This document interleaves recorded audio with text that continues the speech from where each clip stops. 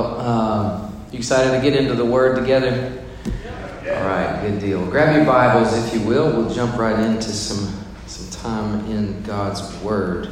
Last week, we cast a vision for this year for what it looks like to follow Christ together and to fish for men. This is the call that Jesus gave to his first disciples, Matthew 4:19. He said, "Follow me, and I will make you fishers of men." Jesus never let up on that vision. It's always been his vision. At the end of his life, he gathered that 120 or so followers that were there, and he said to them, "All authority has been given to me. Therefore, go and make disciples of all nations." That's always been the mission, and that is our mission. As a church, we don't have to reinvent the wheel of why we exist. That's why we exist, to make disciples of all nations. What we do need to do is to think creatively about how we intend to do that. So last time we were here, I emphasized what we're calling a discipleship pathway. And I want to just kind of walk through that quickly again. The discipleship pathway has 4 points of emphasis for developing you and me as disciples of Jesus and disciple makers, as followers of Christ and fishers of men. You should know, just up front, you should know that Mountain View Church wants to change you. I know that's crazy because we love you just as you are, but we love you enough not to leave you that way, right? And that's the gospel of Jesus, is that he is constantly changing us from who we used to be to who he wants us to be.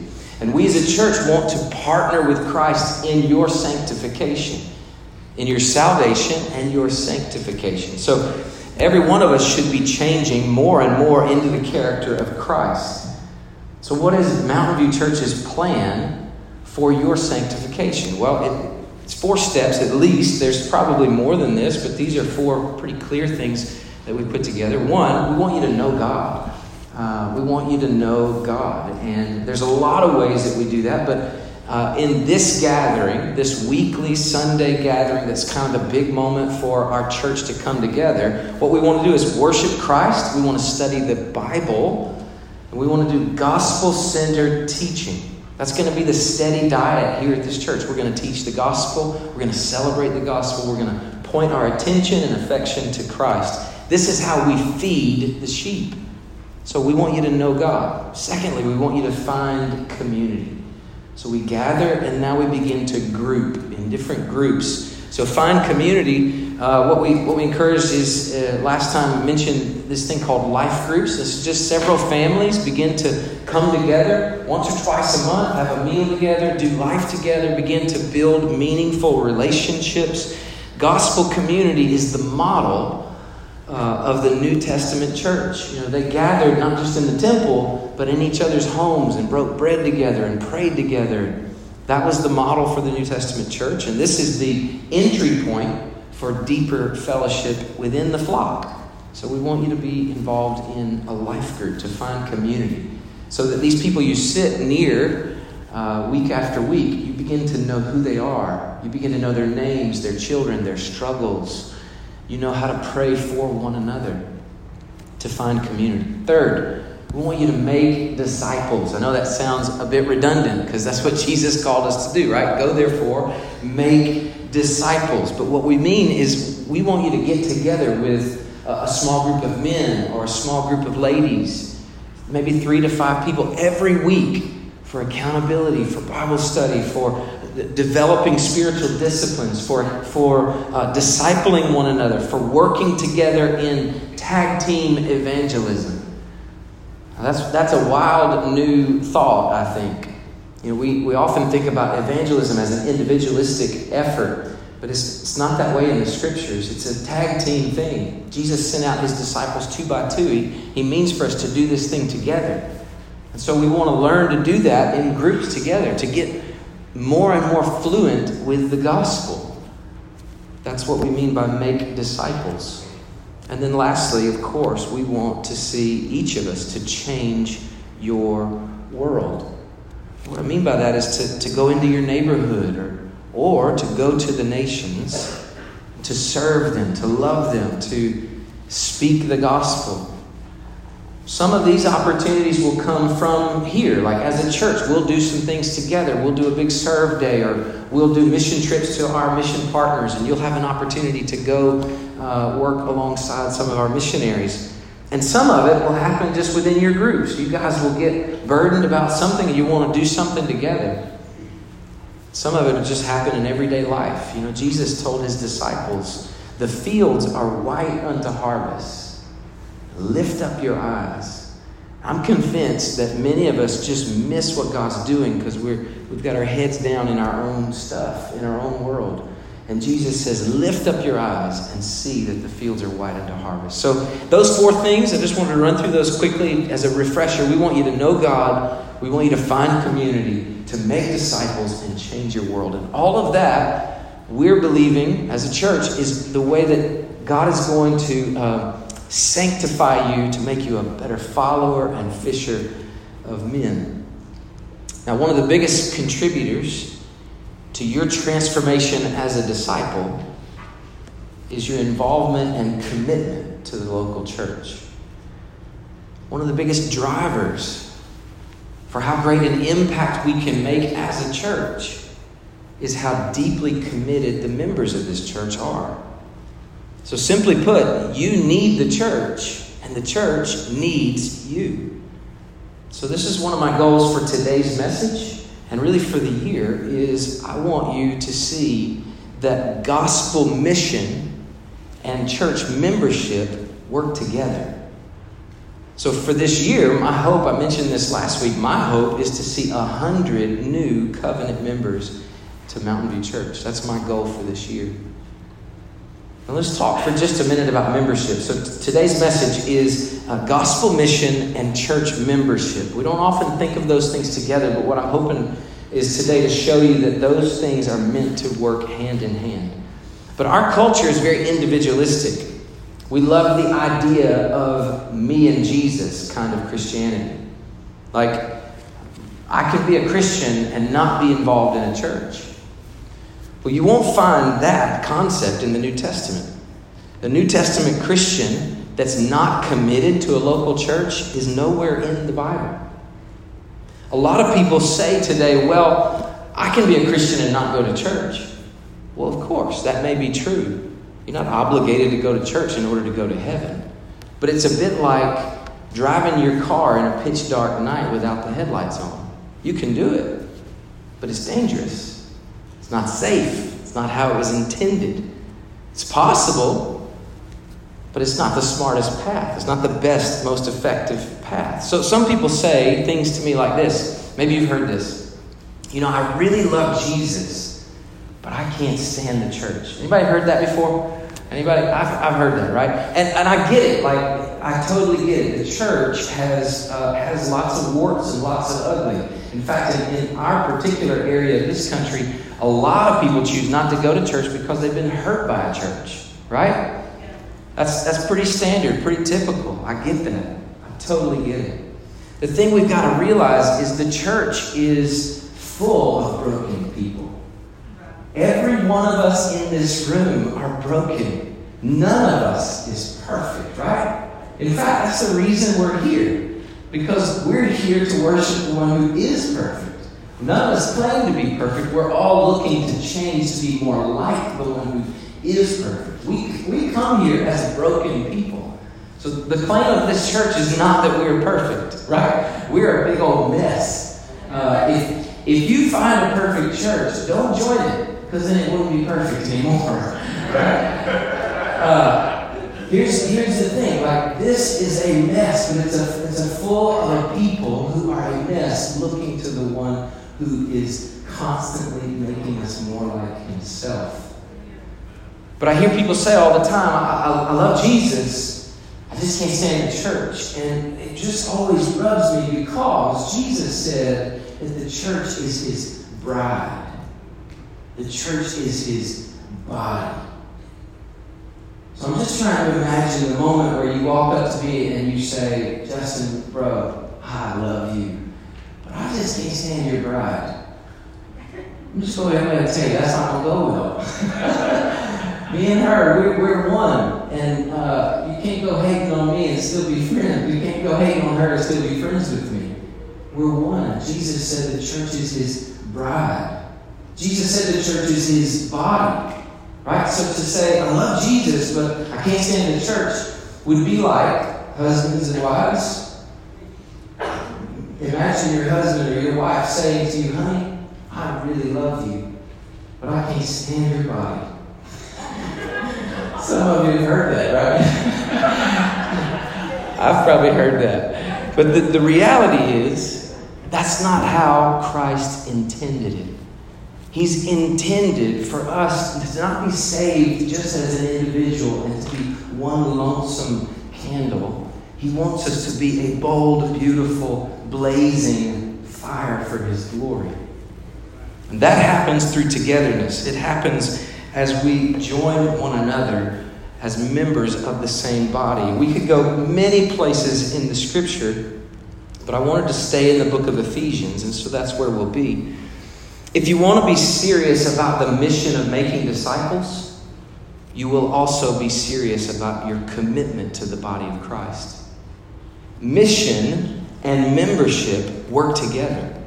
If we truly set our hearts on making disciples, and that's what we want to do with our lives, we will give ourselves to covenant membership to the local church. And we'll see today that from Scripture, Jesus saved us into community. It happens from the moment of salvation. So we're back in the book of Ephesians today. I'm going to do a bit of an overview, really, of the whole letter, but I want to focus in on one main truth. I want to see one beautiful, maybe two beautiful things about Christ today. So here's what I want you to see. Christ is our peace. I want you to say that with me, real loud. Ready? Christ is our peace. Christ is our peace. In Ephesians 2:14, the Scripture says, He Himself is our peace. I want to flesh that out, see what that means today. If you're a follower of Jesus, the truths about Christ today are going to stir your heart with love and gratitude. If you're not yet a Christian, we're so glad you're here. What we want you to know is that Jesus is the peace you're looking for. So God, we ask that you save someone today. Lord, we pray that people in this room would stop dating the church, would get serious about following and fishing for men.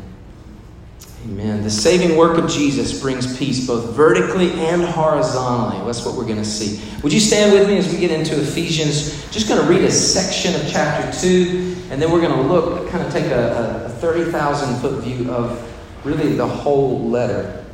So this book, this letter is written by the Apostle Paul. It's one of the last ones he writes, but he writes to the church at Ephesus. Did you get that? The church that's meeting in the city of Ephesus. So this is a letter to a local church. Ephesians 2, beginning in verse 13. I just want us to read from there to the end of the chapter.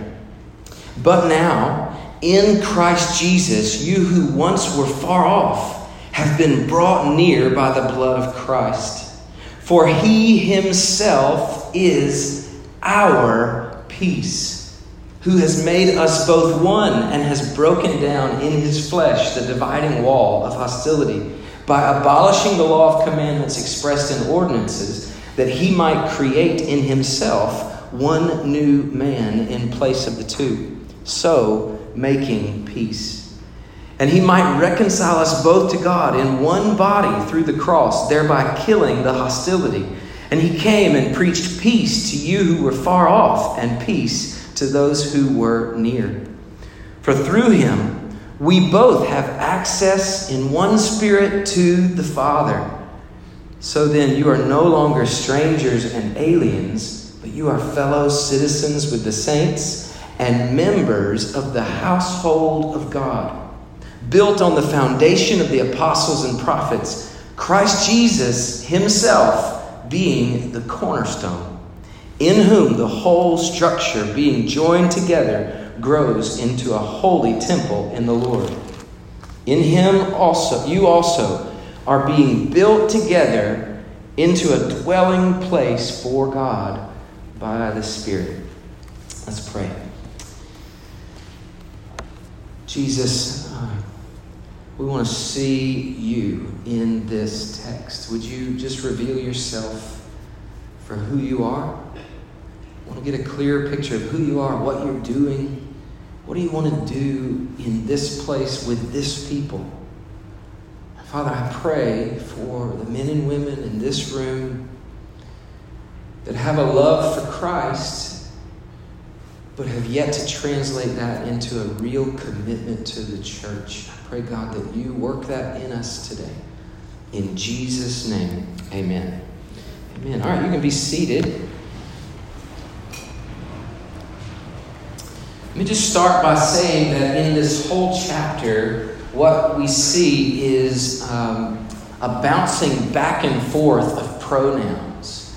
The chapter begins in Ephesians 2. It starts, and you, second person, you, individual, were dead in the trespasses and sins in which you once walked. You, second person pronoun. Well, then in verse 5, we read, and when we were dead in our trespasses, God made us alive together with Christ. Now it goes back. By grace, you have been saved. And he raised us up with him and seated us with him in the heavenly places. We could keep going. And what you see is this: there's the bouncing back and forth of individual and corporate pronouns, like you and us, you and we, you and us. It bounces back and forth. And the thing is, you are saved individually. You have an individual experience of salvation by grace through faith in Jesus Christ, but that immediately brings you into a corporate reality of people who have also had that shared experience. So we have an individual encounter with Christ that immediately brings us into a corporate body, the body of Christ. In Christ, you have a new Father and a new family. And that happens simultaneously. In Christ, you have a new Father and a new family. What I want us to see in our text that we're focusing on today is two things about Christ. I want to exalt Jesus in two ways. The first one is this: Christ is our peace. Christ is our peace. I just want to make mention that this is now a plural possessive pronoun, right? He's not just your peace, he's our peace. So now we're talking about the corporate collective body, and Christ is our peace. That's really significant. And let me explain why. From the beginning, breaking God's law has brought about at least two painful forms of separation or alienation. At least two very painful forms of separation from the very beginning. And here they are. Sinners are separated from God. Shame and guilt pushes us to hide ourselves and to cover ourselves from God. We're separated from God. And secondly, we are separated from one another. We're eager to play the blame game. Now, let's think that out for just a minute. Let's go all the way back to the beginning when this whole thing unfolded. Adam and Eve in the garden. You remember they disobeyed God. They ate from the tree that God told them, in the day you eat of it, you'll surely die. What happened in the moment of disobedient rebellion to God? What happened in the moment is two massive separations. One, they were separated from God immediately. And two, they were separated from one another. Let's flesh it out. Here's what that looks like. What happened? They realized immediately they were what? Naked. And what they do? They ran and hid, and they found some leaves and tried to cover themselves, right? Shame and guilt. That's what it does to us. We realize all of a sudden we're dirty, we're a mess, and so what do? When I realize I'm a mess, I'm going to hide that. that. I want to do my best to cover that. I don't want anybody to know that. And who am I hiding from most of all? God. Ironically, something happens in your mind and you think you can actually hide from God. Well, God comes into the garden and he says, who told you you were naked? Why are you hiding from me? This is what happens when we are separated from God, our Creator, and sin does that. We want to hide and cover our sin. It's shame, it's guilt, and that's a painful form of separation. What was the second thing that happened?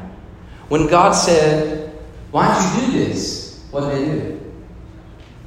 Was that woman you gave me? Immediate separation between the two of them. They began to blame one another. She says, what was the serpent you put here? Right? I mean, there's this constant pointing of the finger that's a separation of one another. This is the beginning of why we need peace. And here's what we see in this beautiful text. We see that our greatest problem of separation from God and separation from one another, Jesus comes to resolve it. He has come to be our peace.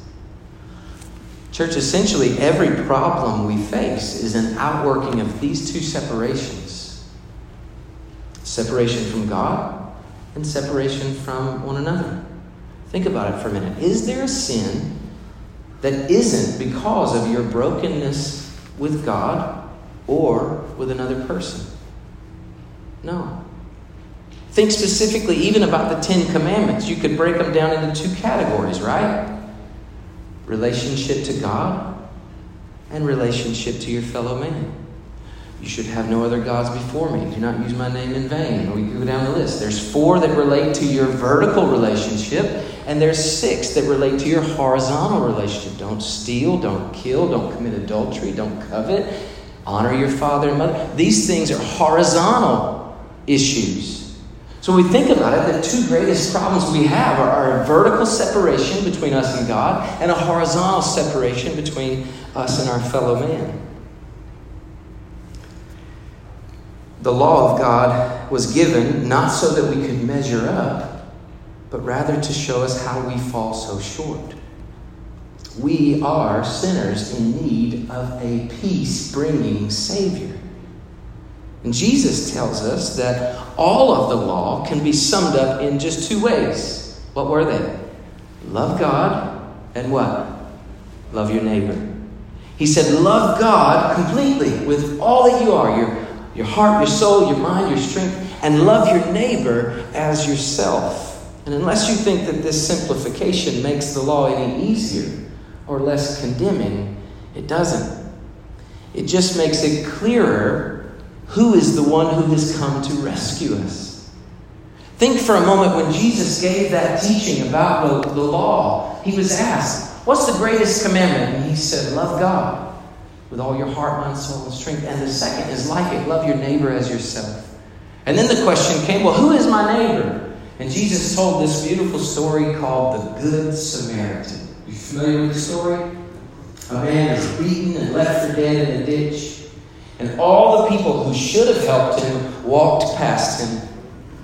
And yet the outsider, the outcast of society, sees the man broken in the ditch, dismounts from his camel or horse, donkey, whatever it was, gets down in the ditch, bandages his wounds, puts him up onto the donkey, takes him into the town, puts him in a hotel, cares for him, leaves and says, if there's any more debt, I'll pay it when I come back. I'll be back. Now, unless we think that that story of the Good Samaritan is teaching us, first of all, how we can be better neighbors, we've missed it. The biggest point of that story is to say that Jesus is the Good Samaritan. He was the outsider who came to rescue us, broken and beaten and wounded in our sin. When all the world passes us by, Christ has come to be our peace, to rescue, to lift us out of our mess, to heal us, to pay all of our sin debt. And he promises, I'll come back for you. Jesus is the fulfillment of this law. Christ is the one who mends our wounds. And He alone is able to love God fully, and He alone is able to love man perfectly. He was the measure of perfection, the plumb line, as Amos prophesied in the Old Testament. He was the one who came to rescue us. Now get this is really important. By living in perfect union with the Father and in perfect union with His fellow man. Think about how Jesus came. He came in perfect union with the Father. He said on many occasions, I don't do what I want to do. I do what the Father tells me to do. The only words I speak are what the Father tells me to speak.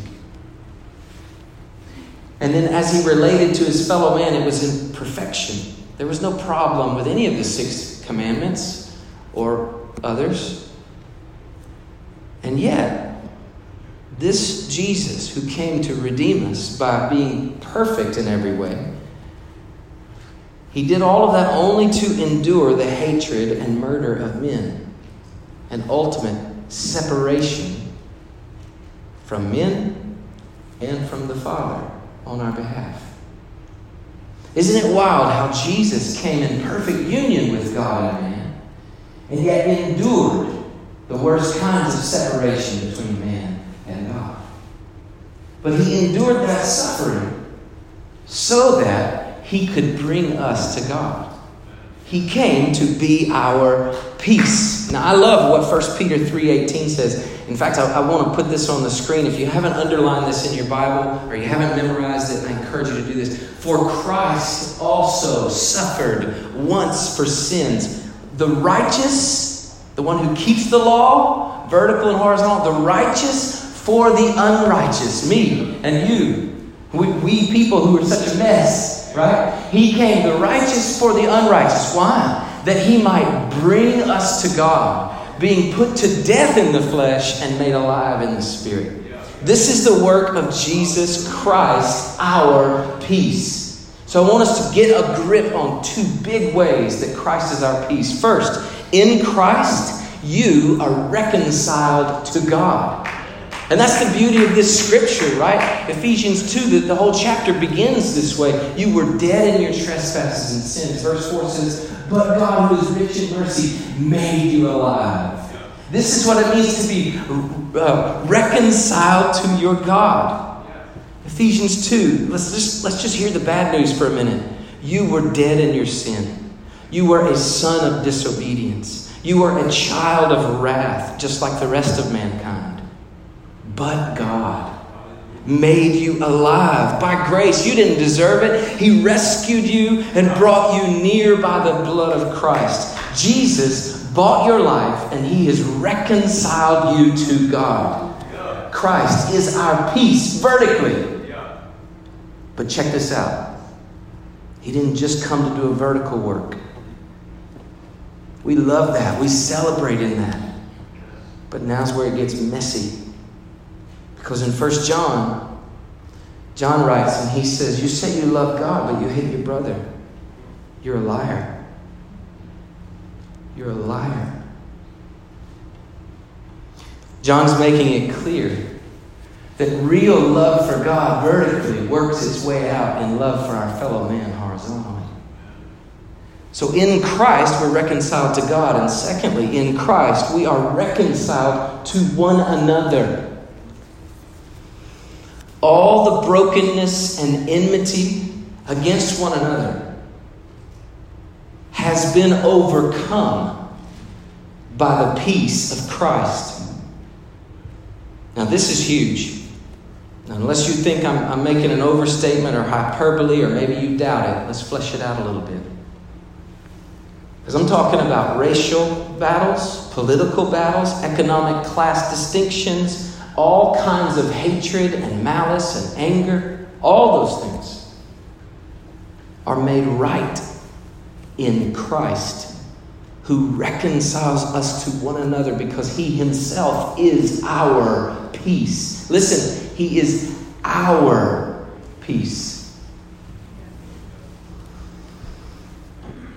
Now, it didn't take long for Adam and Eve and the sin they experienced, the brokenness they experienced with God to make its way into horizontal brokenness. Right? Didn't take long before Eve was blaming Adam and Adam was blaming Eve.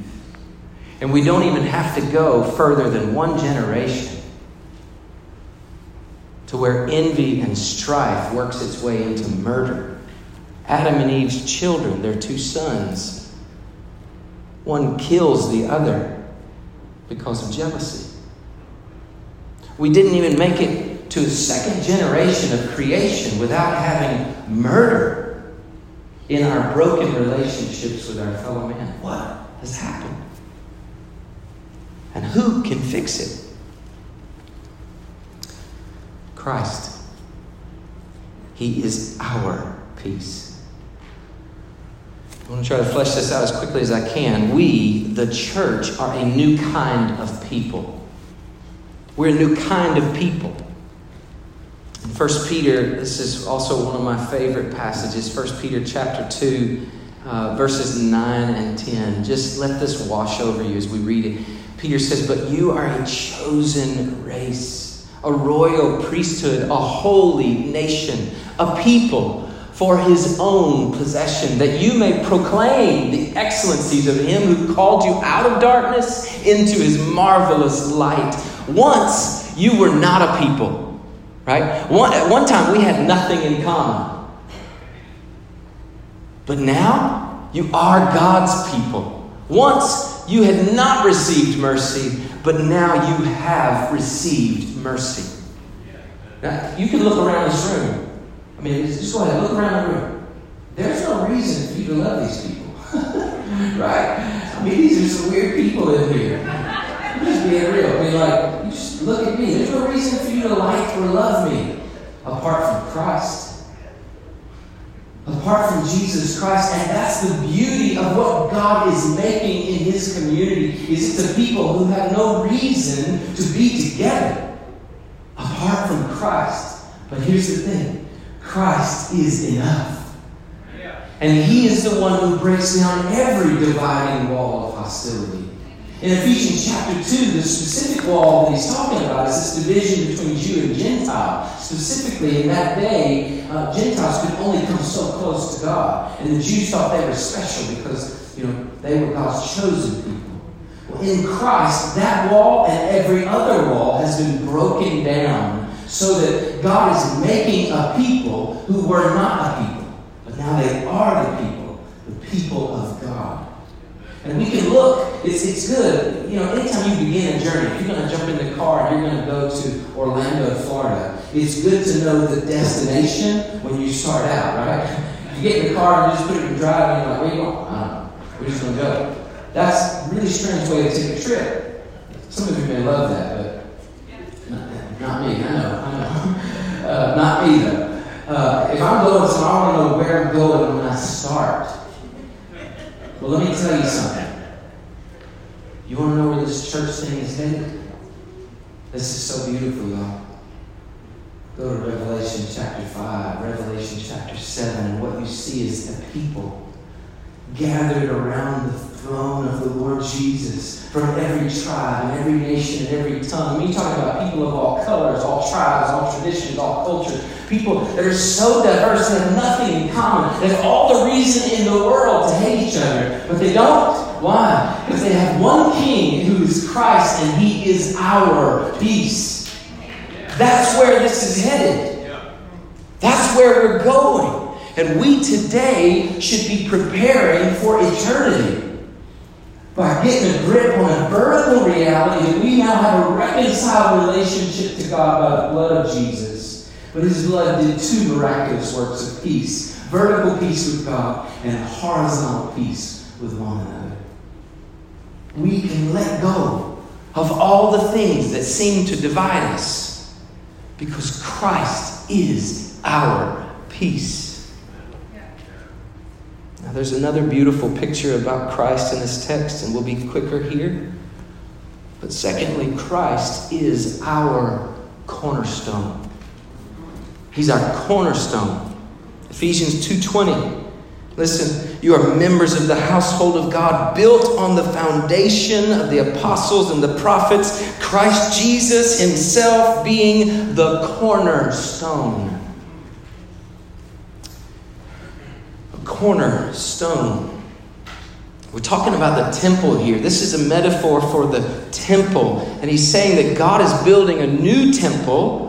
The chapter ends this way, talking about how we are being built together into a temple, a dwelling place for God by the Spirit. But Christ is our cornerstone.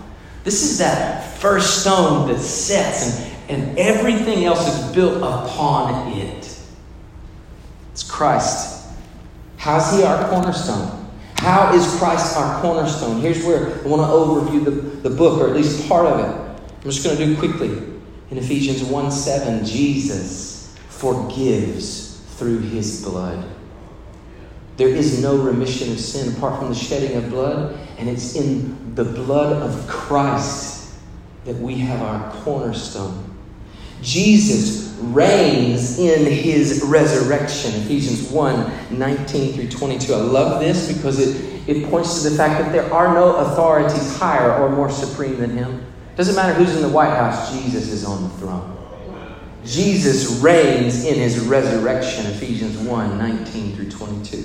Jesus reconciles us to God and to one another, Ephesians 2:14 through 16. Jesus grants access to the Father, Ephesians 2:17 and 18.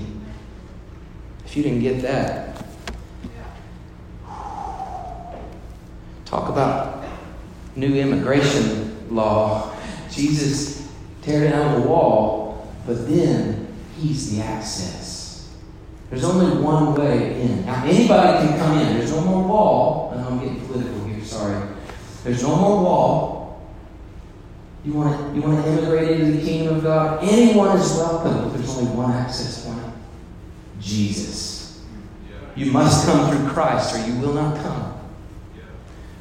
Ephesians 3:17 or Ephesians 2:17 and 18, it says that he grants access to the Father.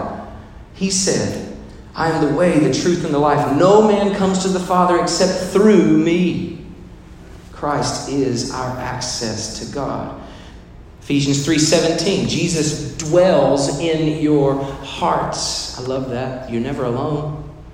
He's with you. Everywhere you go, Christ is with you. He dwells in your heart. There's many more, but I'll stop with this one. Jesus equips the church. Ephesians 4:11 and 12. He equips the church. He didn't leave us to do this without him. He gives us all that we need. Apostles and prophets and evangelists and shepherds and teachers. He gives us all that we need to raise us up into the maturity of Christ. Jesus equips the church. All that's glorious, right? Christ is our peace. Christ is our cornerstone, but it's kind of up in the theological clouds. So let's bring it down to earth. Bring it down to every day for a minute. We just finished a message series about building the kingdom and battling the enemy. Well, make no mistake, we build the kingdom by displaying and declaring the gospel of Jesus Christ. This is what we're called to do. Display and declare the gospel. So we till the soil, we sow the seeds, we water the seeds, we watch and we worship as Christ causes growth. That's his job, right? We sow, we till, we water, we do work in the field, but who causes the growth? Christ does. That's on him. But as the church, we display the gospel. Ephesians 4:3 says that we eagerly maintain the unity of the Spirit in the bond of peace. Jesus said that all the world will know that we are his disciples by how we love one another. By how we love one another. We display the power of the gospel, the fact that Christ is our peace, by how we love one another. Now, how does that happen apart from commitment to each other? If I told my wife, hey, I love you, I'm just not committed to you. That wouldn't go well. Right? Honey, I'd really like to marry you, But this whole like taking a vow and like doing a wedding, just not down with that. Don't really want to do that. Seems a little too official. I'm more of like a real natural kind of lover. A little too institutional for me. I really just like to kind of hang out with you for a lot of years. That's not how we do life, right? That's not how we do real love. Real love happens in commitment. And if we're going to display the love of Christ to the world, we're going to display the gospel by how we love each other, it needs to happen in commitment. So this is how the mission of the gospel meets membership in the local church. If we're going to be serious about God's mission, displaying the power of Christ as our peace and Christ as our cornerstone, that has to happen in commitment to one another. We step into the everyday stuff of life together. This is what life is. Like I told you, we're coming out of the clouds, we're getting into real life. So as a committed group of people, when you get angry, and you do, and you will. Apostle Paul says, as a church, don't let the sun go down on your anger. Now, we always use this verse just for a husband and wife. But who's he writing to? Who's he writing to? The church. He doesn't have like a little parenthetical moment to tell, wives not to go to sleep when they're still mad at their husband. That's not what he's saying. He's saying, be committed to each other enough to deal with your anger. Church, be committed to deal with your anger.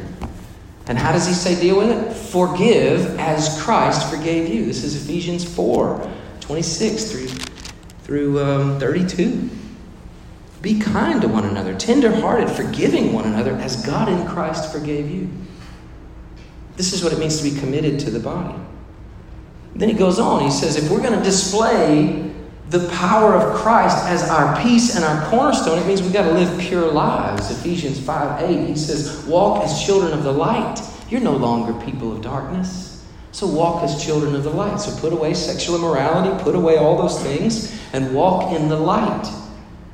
Now, why is that something he writes to the local church? Well, because if I start walking in darkness, I need you to call me back into the light. This is where we're committed to one another. If I'm not committed to you, and you come to me and go, hey, what are you doing, man? I'm going to be like, well, I'm out of here. I don't know who you think you are talking to me like that. No, I'm a mess, and I need your help. Because the darkness is constantly pulling on me. I don't know about you, but I need people. Ephesians 5:21, he says, submit yourselves to one another out of reverence for Christ. Now, how do you submit yourselves to one another if you're not in a committed relationship to each other? How do we do that? And who am I submitting to? Am I submitting to the podcast preacher that I listen to? No.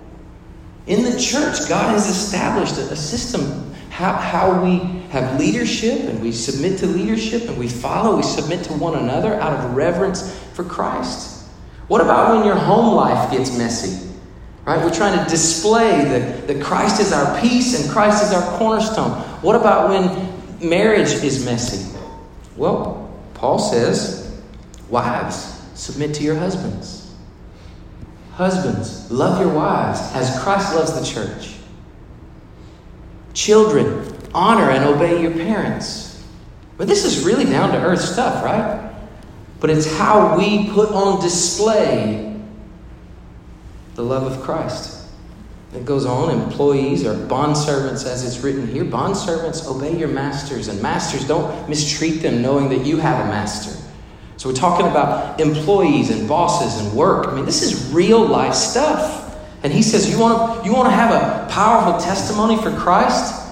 Be a hard worker at your job and be accountable to your church family about that. This is real, right? This is every day. So as the church, we display the gospel in all of these ways. And as the church, we declare the gospel.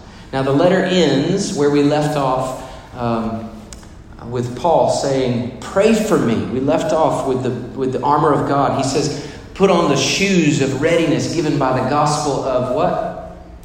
Peace. There it is again, right? Christ is our peace. Put on the shoes given by the gospel of peace. Peace with God, peace with one another. I now am ready to talk about it. And Paul says, put on those shoes. And then he says, but pray for me that words may be given to me and I may be bold enough to tell people about it.